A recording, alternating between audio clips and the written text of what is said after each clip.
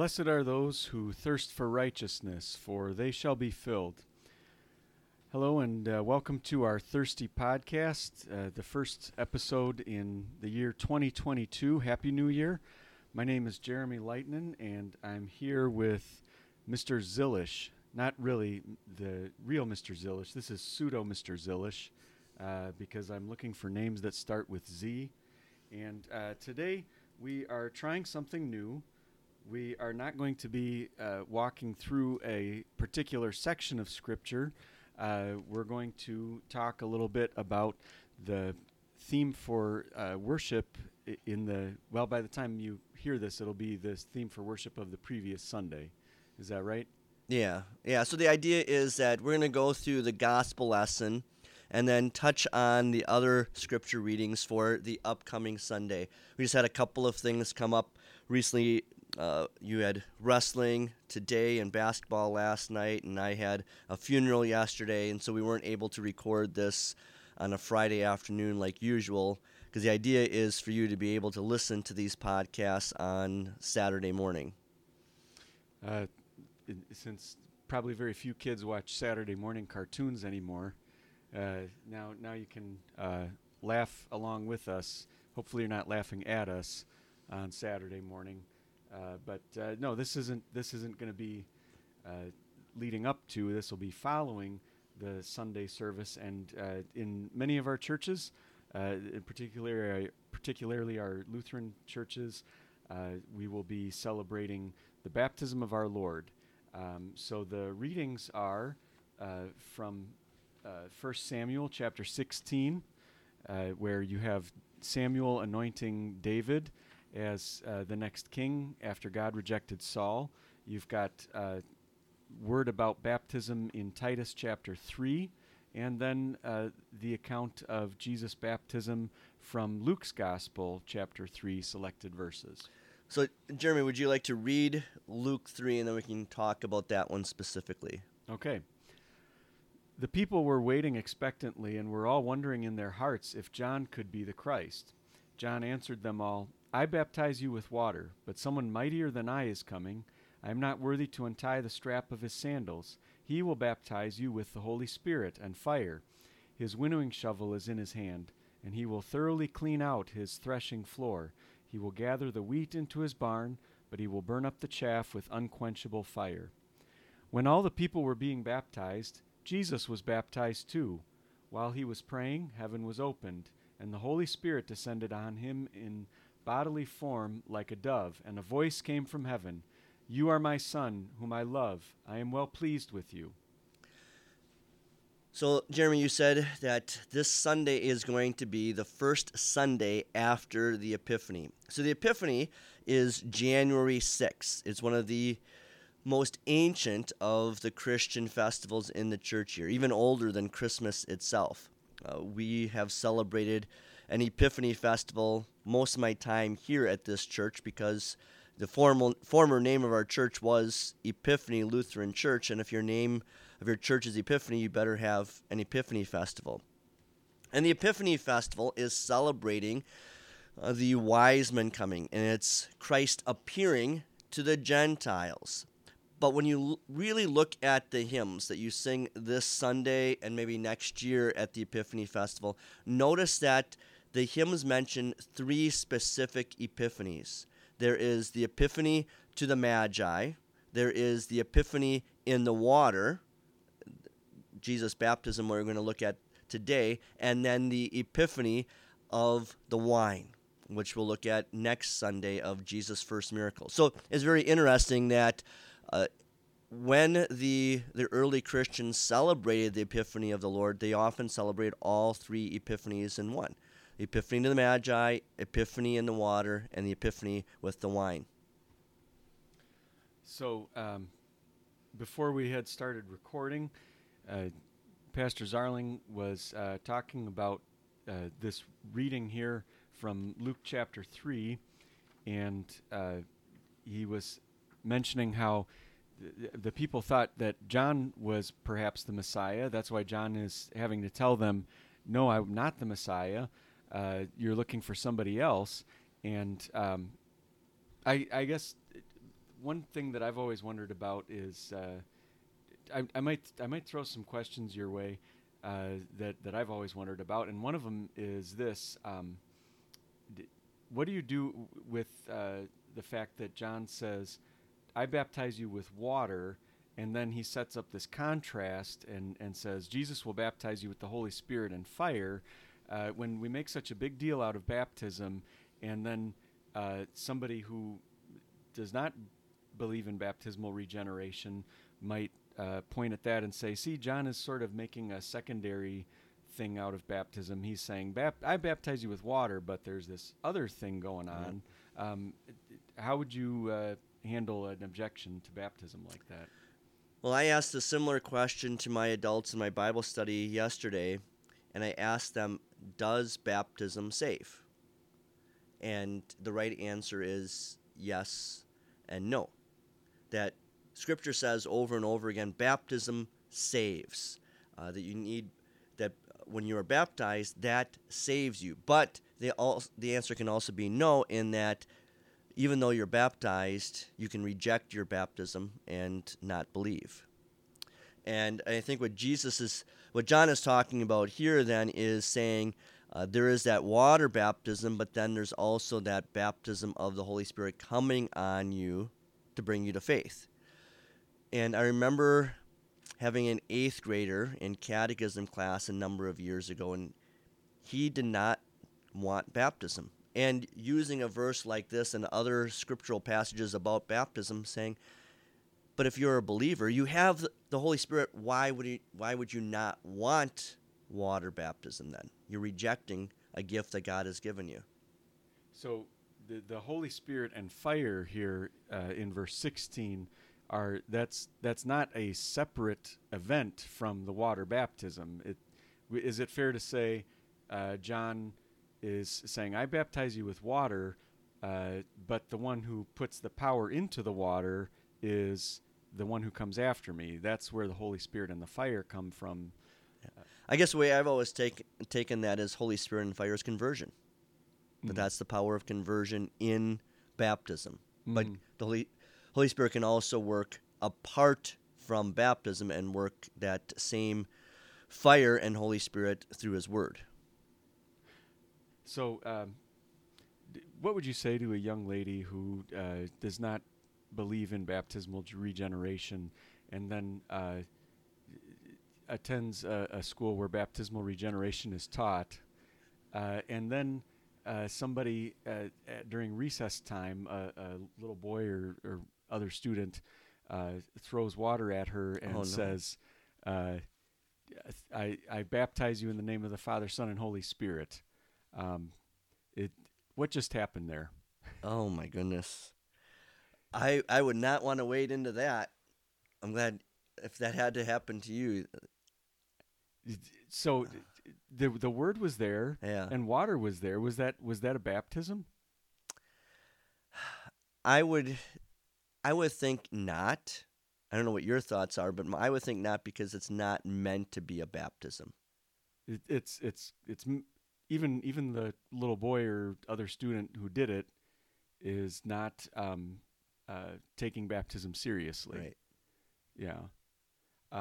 Because otherwise, people have said the same thing. Well, then we should just take a helicopter and pour water over everyone's head and say, I baptize you in the name of the Father, Son, and Holy Spirit, and baptize all of these unregenerate unbelievers below us. Mm-hmm. And that's not taking baptism seriously. Yeah, yeah. Really, when Jesus... Well, go ahead.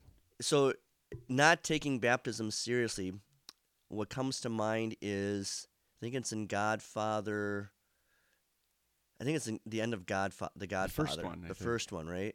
I've only actually ever seen the first one, but yeah, that Michael Corleone is taking over for his father, and it's right at the end of the movie, and he's going to become the Godfather, and now he is also the godfather of his nephew, and he's in the Catholic Church making his vows to be this godfather of his nephew who's being baptized. And at the same time, they keep cutting back and forth between his men shooting down all of the other godfathers. All of the mafia doing all of their mafioso stuff. Yes. And he's standing there saying, yes, I reject the devil, and yes, I promise to uphold the Christian faith. And Right.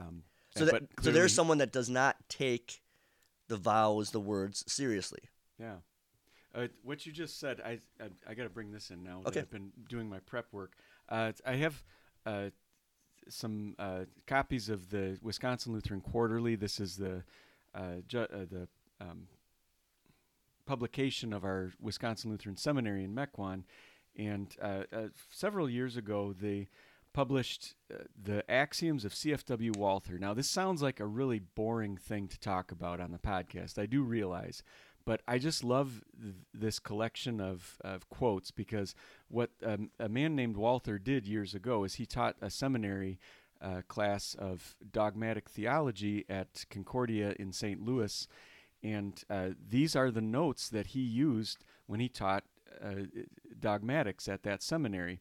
And what I like about him is how nice and short and pithy each one of these sayings is. And as long as you brought up the whole issue of the Godfather, it may start, I'm thinking it could start a discussion about sponsors and what it means to be a godparent.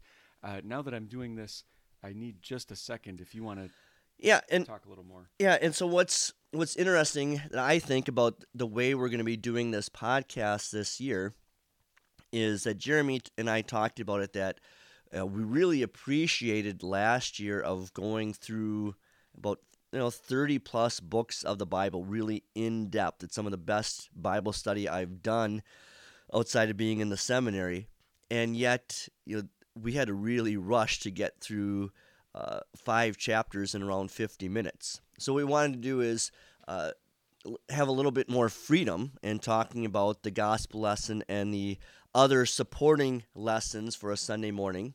And then next week, hopefully, we'll have a third microphone with a guest here. So I've asked all kinds of people, from the pastors and teachers I know, home missionaries, mission counselors, some that are former Wisconsin Lutheran Seminary professors, some lay people, the people I know. And Jeremy hasn't even reached out to probably the third of the people in the synod that he's related to be on the podcast as well. It's true. And then count the people that my wife is related to, and we've got at least half the synod. There you go. Okay, so I found my quote, and this is, again, from the dogmatics notes that C.F.W. Walther would use to teach his seminary class. And here's a really nice short one about sponsors. It goes like this: the sponsors lend the children their mouth, not their heart. And so that is a good way of saying that when you stand up as a godparent or a sponsor for a child at baptism, what you're doing is you're not believing for the child. You're not saying, what I believe is now making the child believe. You're saying, I'm going to enunciate what God is doing out loud in this child's heart by getting baptized. If you are familiar at all, I've heard that our ELS brethren, the believers in the Evangelical Lutheran Synod, have an order of baptism in their hymnal where the sponsor actually does that and speaks on behalf of the child getting baptized and says, I reject the devil, and I believe in Jesus Christ, I believe in God the Father and the Holy Spirit, and I want to be baptized. And all it's doing is saying, somebody's going to speak for the child who cannot speak for him or herself, and that's what the sponsor's job is. And I've had to preach 6 funerals in the last 6 weeks, and what I always tell the family as I meet with them is that I'm not going to be talking about the saints so much as I'm going to be talking about Jesus and the life of the saint, beginning with baptism. The saint being the deceased person, yeah. And beginning with the baptism. And then what I always do then is, so yesterday was Lucille's funeral, is saying that God, the Holy Spirit, came into Lucille's life, and she was reborn. That's the epistle lesson for today, that she was reborn through baptism, made a child of God, given that faith, and then I connected to her confirmation that then 13 or 14 years later, depending on the age of the person, that Lucille then stood before the altar of her church and made those baptismal vows her own. And so I bring that up here with the sponsor, because the sponsor speaks for the child, say for Lucille, and then 13 or 14 years later, then Lucille is standing before that same baptismal font and altar possibly, and making those vows of faith her own. Yeah, I always liked doing that at funerals too. Usually it was when I would read the obituary, I would take the newspaper obituary and sort of rewrite it to include spiritual marks in the person's life of particularly baptism. And I would say, that the birth of so-and-so happened on this day, and then the rebirth, my favorite thing to do would be to say this person's soul was born on the baptismal date then. And one of the questions that I'll ask parents as I'm leading them through a simple Bible study on baptism is, I'll say that in baptism, what does the pastor say? And we look at the passage, well, we baptize in the name of the Father, Son, and Holy Spirit. And then I ask them, well, what does that mean? In the name of. And they're not quite sure. And then I ask, well, what name did you give your child?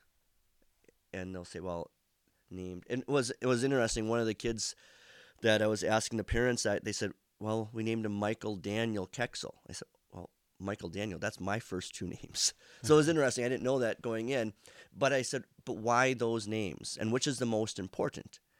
And, well, they said, well, say Michael. No. Well, Daniel. No. Kexel. Yeah, because he belongs to you. The hospital won't let Michael Daniel leave the hospital unless he belongs to you. And that's what happens in baptism. When you place the name of the triune God on this child, on Michael Daniel Kexel, now he becomes a child of God. He is a child of the Father, Son, and Holy Spirit, the triune God. He belongs to him. That goes really well with a quote from Luther's Large Catechism. Here's another axiom of Walther. Being baptized in God's name means you are baptized not by men, but by God himself.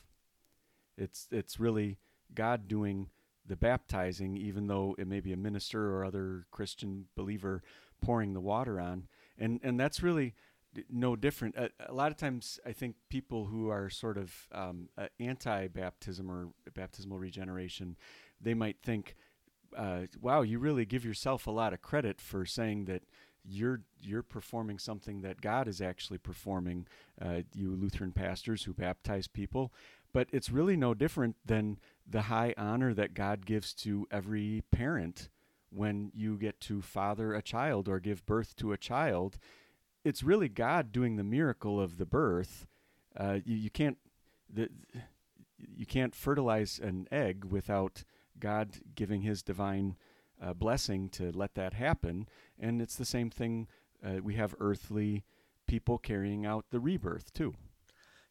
And what you were just saying there really fits with the last few verses of the Luke 3 gospel lesson, that at your baptism, at a child's baptism on Sunday morning, for example, the same thing happens to that child that happened to you and that happened to Jesus. That heaven opens, God the Father is there, the Holy Spirit descends on that child, Jesus the Son is there, and the Father says to that child, you are my Son whom I love, with you I am well pleased. He is well pleased with Jesus for carrying out this work, that here he is in the dirty water of the Jordan River, getting dirty already at age 30 with the sins of the world, that 3.5 years later he will then take those sins fully upon himself on the cross.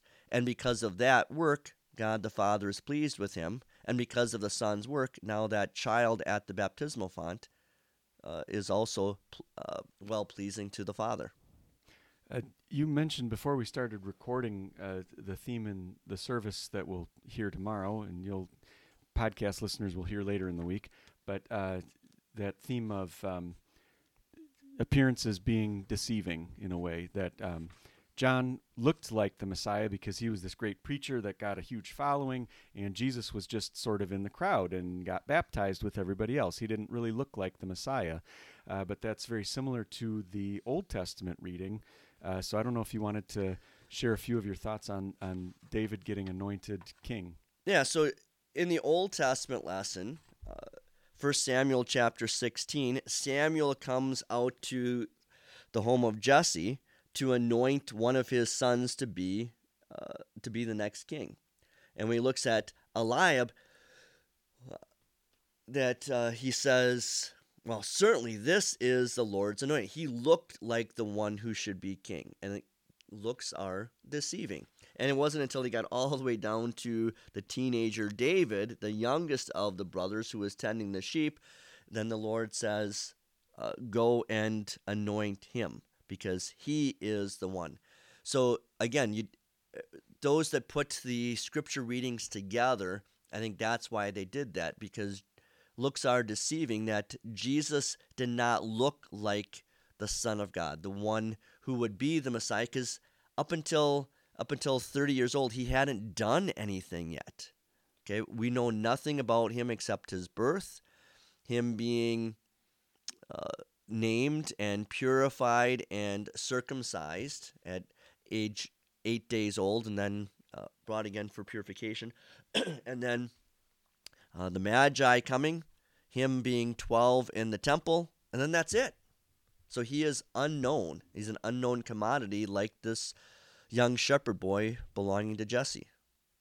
So that reminded me of another axiom from Walter. This wasn't.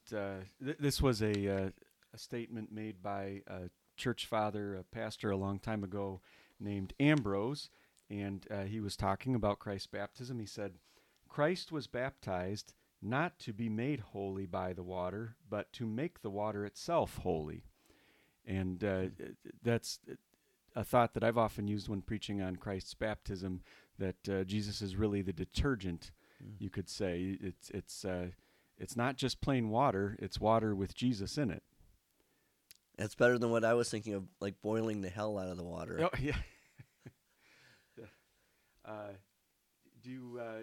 So now here's another objection that I've heard to baptism. Whenever you bring up Jesus getting baptized, sometimes you'll hear people say, well, Jesus got baptized as an adult, so why do you get so hung up on getting infants baptized? If Jesus is the model, then shouldn't we wait until we're adults to get baptized? So I remember, and so toward the end of the podcast, Jeremy and I are going to talk about some of the baptisms we remember. And one of the ones that I remember would be these two young ladies, 15 and 16 years old. They had been baptized as infants, as Lutherans, but they had gone to, I think it was a Baptist church in town in Radcliffe, Kentucky, and the youth minister there told them that their infant baptism didn't mean anything to them because they needed to be baptized when they were older. And they were crying about that, because here is this false theology that's disturbing and disrupting their faith. So what have you talked to people about with adult baptism versus infant baptism, Jeremy? Well, to go back to that example of Jesus, one point that I try to make is that Jesus did get circumcised at 8 days old when he was an infant, and Paul very clearly makes the connection in his epistles between baptism and circumcision, that these are both ways that God has made people into his adopted children. In the Old Covenant, it was by getting circumcised, and that happened when you were an infant. And Paul says that baptism is the circumcision done without hands, and so Jesus was certainly brought into God's holy people through that under the Old Covenant, and as an adult under the New Covenant. But it's not really about following the timeline of Jesus' life as a role model. It's about just following him as a role model. He got baptized, so why wouldn't you want every member of your family to get baptized, even the youngest? And talking about like that 8 days of circumcision, something that came up as I was looking at all of these dates for these recent funerals is almost every one of the 6, they were baptized a month after they were born. But now I've seen, as I've done a lot of baptisms, been blessed that way the last number of years in my ministry. Have you seen a difference when you were in the pastoral ministry too, not in the high school, and doing more baptisms? What have you seen for ages of children being baptized? I've seen. I have done one adult baptism in my lifetime. No. I take that back. 2. I've done 2. But my point is simply that I've seen a lot of different ages. I've seen there was one little girl who got baptized when she was probably at least 1, if not 2 or 3 years old, and they were not in the regular habit. The family was, or the mother of the girl wasn't in the regular habit of going to church, and so it was kind of a joyful thing when we finally got to get her daughter baptized. But she was a little bit older; she wasn't an infant anymore, and she was leaning.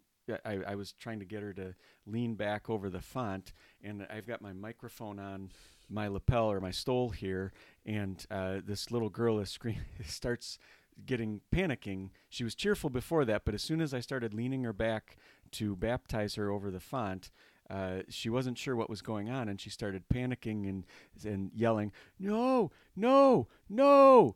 And then and then I said, "I baptize you in the name of the Father, Son, and Holy Spirit," and I started pouring the water on her head.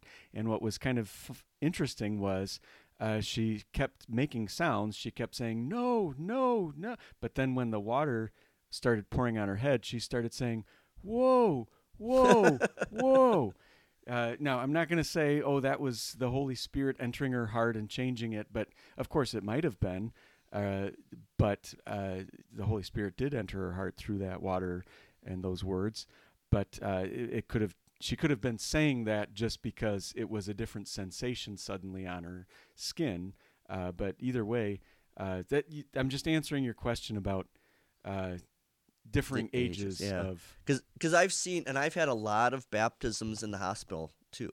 You know, right away, that day or the day after, 2 days after, not even waiting like this 8 days or anything like that. Definitely not a month. Sometimes you do that. I've seen parents do that where they're waiting because,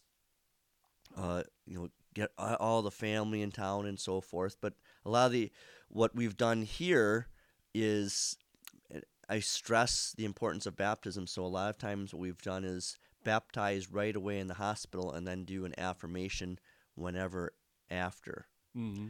And one of the things too, I don't know what you've done and when you've put the baptismal ceremony in the worship service, but I learned several years ago to move it away from the very beginning of the service. Okay. And one of the pastors I was working with said, well, it fits really well with the Apostles' Creed, which is really your baptismal creed. That's true. And so what I've done then is right after the gospel lesson, and then we have the children's devotion, then I'll have the baptism, and then we sing a hymn of baptism. And that's worked out really well because the parents, the godparents, the family aren't always right here for the very first thing of the service of being a baptism. Okay. So it gives them the first couple of minutes, another 10, 15 minutes to get here. So that works really well too, but then it ties in with the creed as well. I was wondering from what you learned or why you learned that or how you learned that, if it was, so it was from people not necessarily getting there right on time. Yeah. I was wondering if maybe it was because if it's right at the beginning of the service and the family members are not members of the church necessarily and not really interested in sticking around, and suddenly there's a great exodus of people leaving, in the middle of the service. But No, it was like I had two baptisms close together where the family wasn't here, and I had to put it after the gospel lesson anyhow. And so I just learned, let's just put it after the gospel lesson. It fits really well there as well. I've got another axiom for you. All right. This is from Bernard. In fact, I think that would be the one we would call Saint Bernard, but not the dog. I should probably say Saint Bernard. Okay. That might be better. He said, "We can be bathed quickly, but a return to health requires a lengthy cure." So what does he mean by that? I think what he means is, yes, baptism is a very brief thing in the grand picture of it. I mean, you can draw it out and have ceremonies that make it a longer process in and of itself. But a lot of people who have a hard time grasping baptismal regeneration might say, "Well, that's it. That's so easy. You just poured the water on and you're done." And the answer to that is really, no, we're not done.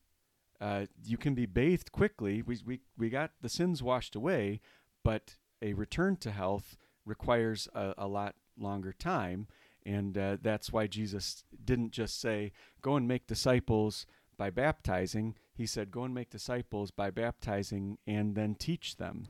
So that brings to mind, what do you say, Jeremy, to those grandmothers who want to baptize their grandchildren in the bathtub? Thank you so much. You didn't even know you were doing this. You set me up for another axiom. All right. There is a distinction between an act being correct and an act being valid. Okay, so what does that mean?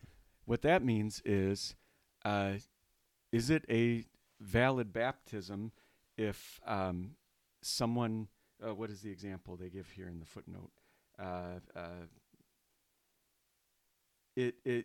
It would not be proper for you to take your child to a false teaching church and say, "Would you please baptize my child?" A Christian church that teaches falsehood along with the true doctrine. That would not be proper. You want to take your child to the true teaching church and have that pastor baptize your child. That doesn't mean that the false teaching pastor would have given your child an invalid baptism. And so it's the same thing with like a pastor who is not thinking about the baptism while he's performing it. That's a sin on his part to be daydreaming while he's doing the sacred act, but that doesn't make the act invalid. And so to the aunts or to the grandmas or relatives who are worried that their children's or grandchildren are not getting baptized, I would say that's a valid baptism. That doesn't make it correct what you did. Yeah. And that's kind of what I've said, and I've gotten some grandmothers not very happy with me. Yep, me too. Especially when they've asked me to do it. Now, it's one thing and I will tell them, if you do it, well, that's on you.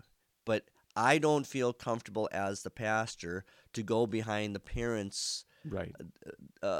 Behind the parents' backs and baptize them. And there I think of another, I think it was a very famous Archie Bunker, All in the Family episode, where he and his son-in-law Meathead, or Mike Stivic, didn't get along, and Mike was an atheist, and Archie and Edith were Catholic, so Archie took his grandson to the Catholic priest to baptize him.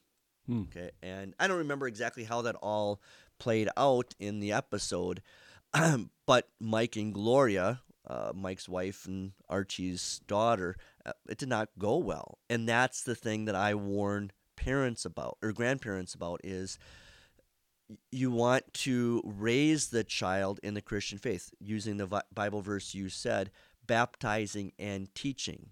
It's not just baptism. We need to teach them afterwards.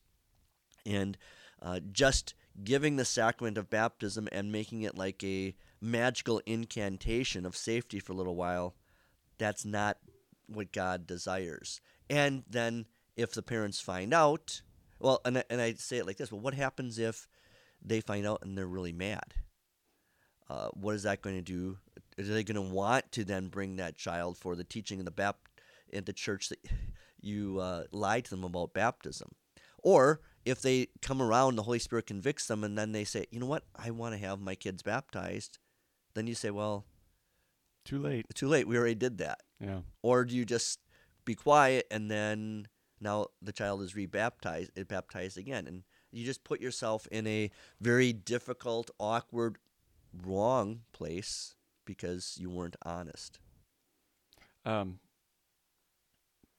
could take what you just said in so many different directions. I actually, what you just said is great, and I could take it in a lot of different directions that I better not jump into right now. Okay. Like I was going to say. Well, see, maybe if you're so concerned about baptism, you should have taught your children there you go. before they grew up to be anti-church. But that's really that's really mean of me. Yeah. Well, this is good for me because I just thought of this as we were talking here. 25 years in the ministry, this is the first time that I'm not preaching on Jesus' baptism. Oh my! Because I'm preaching next week on Jesus' first miracle. So I'm missing this, and I've been blessed here. I don't know if you want to talk about some of your baptisms, your memorable baptisms, because I think of Jesus' baptism, and I've been blessed here to set up a couple of times, 2 years in a row, for example, baptizing entire families. Mm. So a few years ago, I baptized Alicia. I remember having Alicia as an adult in class. Her son was an 8th grader in our school, and she wanted to become confirmed before he did. And so we were going through classes, and the very first class that I had with her that I had written on the Lutheran Order of Service, it was the invocation in the name of the Father, Son, and Holy Spirit. And one of the last questions was, when did God place his name on you? And she said, I know what you want me to say, Pastor, but I haven't been baptized yet. Oh my. And I said, oh, well, let's talk about that. And so a few years ago on the first Sunday after the Epiphany, I baptized, it was pretty cool, Alicia and her 5 children all lined up in descending age and just baptizing them one right after another. And I use a shell, and so I get them wet 3 times, Father, Son, and Holy Spirit. And then a year later, in the baptism of Jesus, then I baptized Alicia's brother Ernest and his 2 daughters. And then then I think that spring I was able to confirm Alicia's sister as an adult and her niece as well. So it's kind of a neat thing, the whole family gathering around God's altar. And that's what baptism is. It's joining God's family. So it's great when a family joins the family. So what kind of story do you have for baptism? All right. I'm going to give you a menu, and I want you to choose one of 3 options. So Okay. Option number 1 is the vicar story. Option number 2 is the hospital story. Option number 3 is the family story. Well, let's go, because I got a couple stories. So let's go vicar. Okay. Well, actually, I was kind of honored to be able to perform a baptism my vicar year because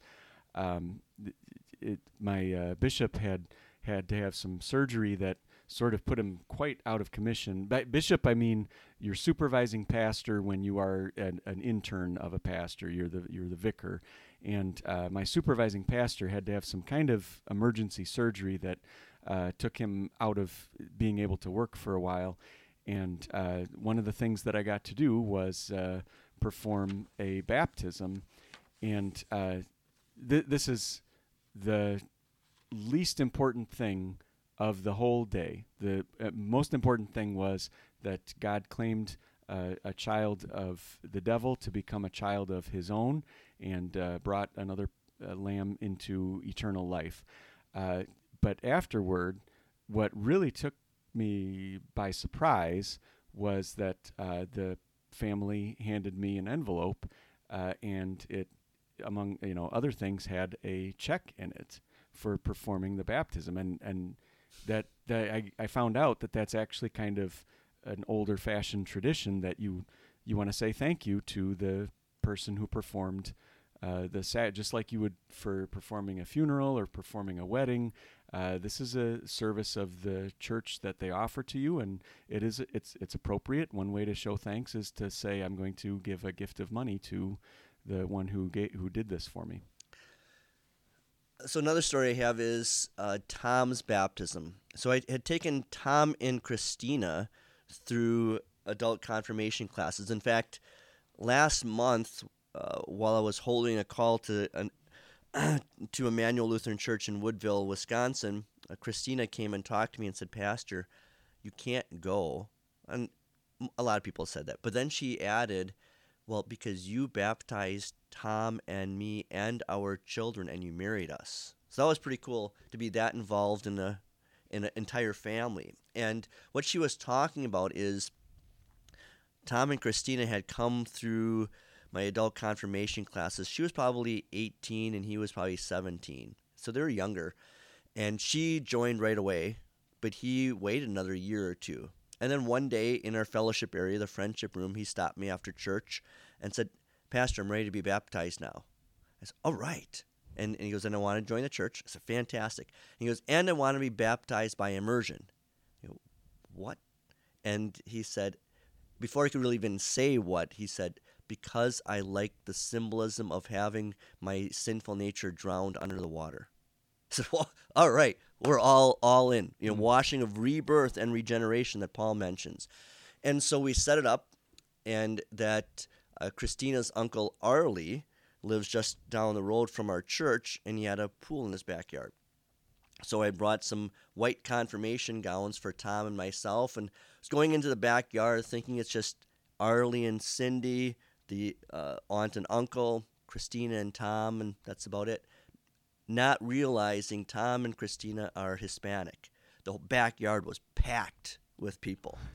And we both get in the water. I baptize him underneath the water, the only immersion I've done. And then he comes up, and everyone's clapping and cheering. And so it was pretty cool with that. It was cold out, too, because it was September. But just that whole idea of how excited everyone was for this young man to be baptized. You said in September? Yeah. Oh. It can get cold in September. Yeah, I mean, it wasn't like super cold, but it wasn't. If you're in a pool, you're in water. You don't really want to be in a pool in September. But that was pretty cool. All right, what's your next one?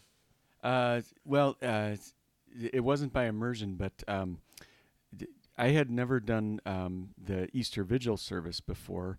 This was within the first 5 years of my ministry, and I'm not going to remember the woman's name because she didn't end up joining our church. But the good news is that God remembers her name, even if I forget. And what made this interesting is that she was married to the son of the imam of the mosque in Benton Harbor.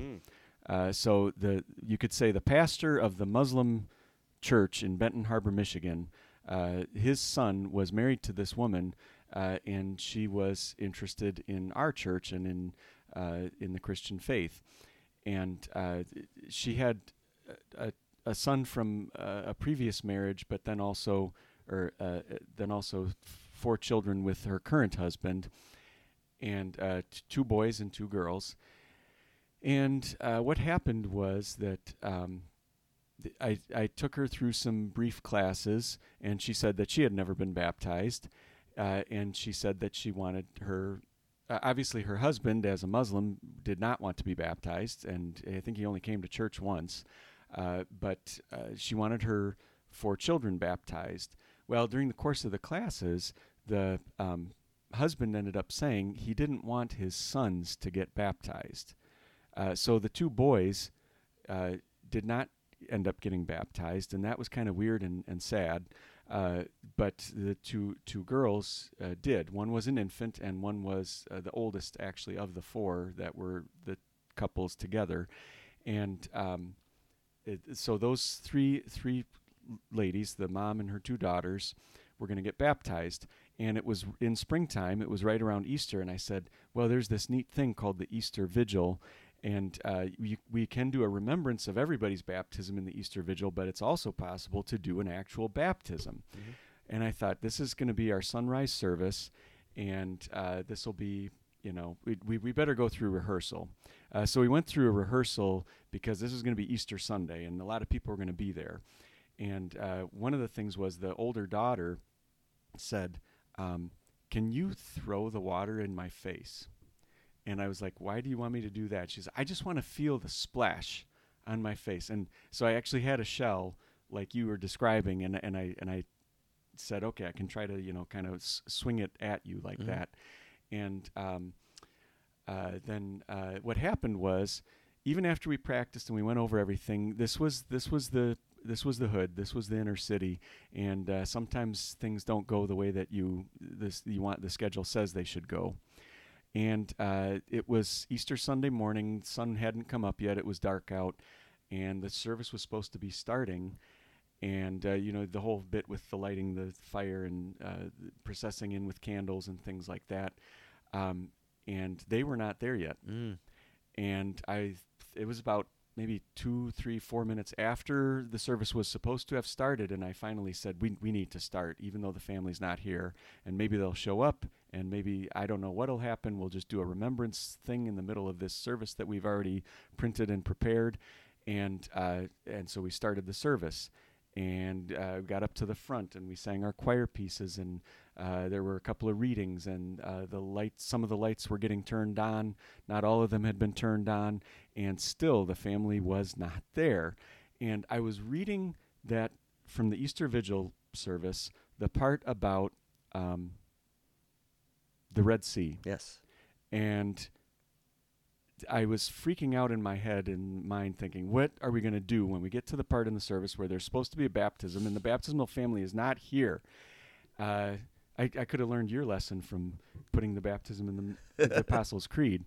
But it was that part of the Exodus reading where it said, God is speaking to Moses, and he's saying something, it's off the top of my head, but it's something like from Exodus 14 or 15, God says to Moses, why are you troubling me? The Egyptians you see today, you will never see again. You need only to be still. The Lord will fight for you. And it was kind of like, it wasn't just like, it was God speaking to me through his word and saying, just calm down. Okay. Don't worry about it. And the funny thing was, at the very end of that reading, I was looking down at the lectern, but in my peripheral vision, I could see the back door of the church open, and that there was a group of people coming in. And then, sure enough, when I looked up, there they were, and they were sitting in one of the pews. And during one of the hymns, I kind of walked down and made sure they were ready to walk up and go through it. But that was kind of a neat experience. Well, I got one last story, but before I get to that one, what you were telling with that story reminded me of, I had a private baptism for 3 girls in our school. Mom was a member, and Dad, I think, was Baptist but didn't go. But as I was explaining baptism to the girls and getting ready to baptize them, he said, do you mind if I'm baptized too? I haven't been baptized. So put a 4th baptism in there. But the last story I have, and I've got lots of stories because, like I said, God's blessed me with lots of baptisms, but this one sticks in my mind too. And my girls, my 4 daughters, they teased me about weeping at Maggie's baptism. They said, Dad, you didn't cry at any of our baptisms. And I said, yeah, well, the reason is because you were being baptized and going home with a family that I knew was going to raise you in the Christian faith. I didn't know that for Maggie. Maggie was a student at Shoreland a number of years ago, and she was living with one of our families. She was a junior or senior from China, and so here she was all by herself. And what made me weep was that when she would go home, she would have no one. Her mom and her grandmother, they're not Christian. And China is certainly not a Christian place. In fact, she's there in China now, and her host family, nor I, can reach out to her. She asked us not to because she's afraid that will say something, which she probably would, that would be wrong and caught by the communist government, and then she and her family could be taken away and never seen from again. And so baptizing her was pretty cool, because in the beginning, when she was at Shoreline, she was an atheist. And then her desiring that baptism, going through classes with me, because that was kind of one of the conditions that her host family had with her. You just go through the classes, and whatever happens, the Holy Spirit moved her, and you could just see her warming up to that. And that was pretty neat to be able to baptize her. And even though I got a little wet from my tears too, but that works. Very good.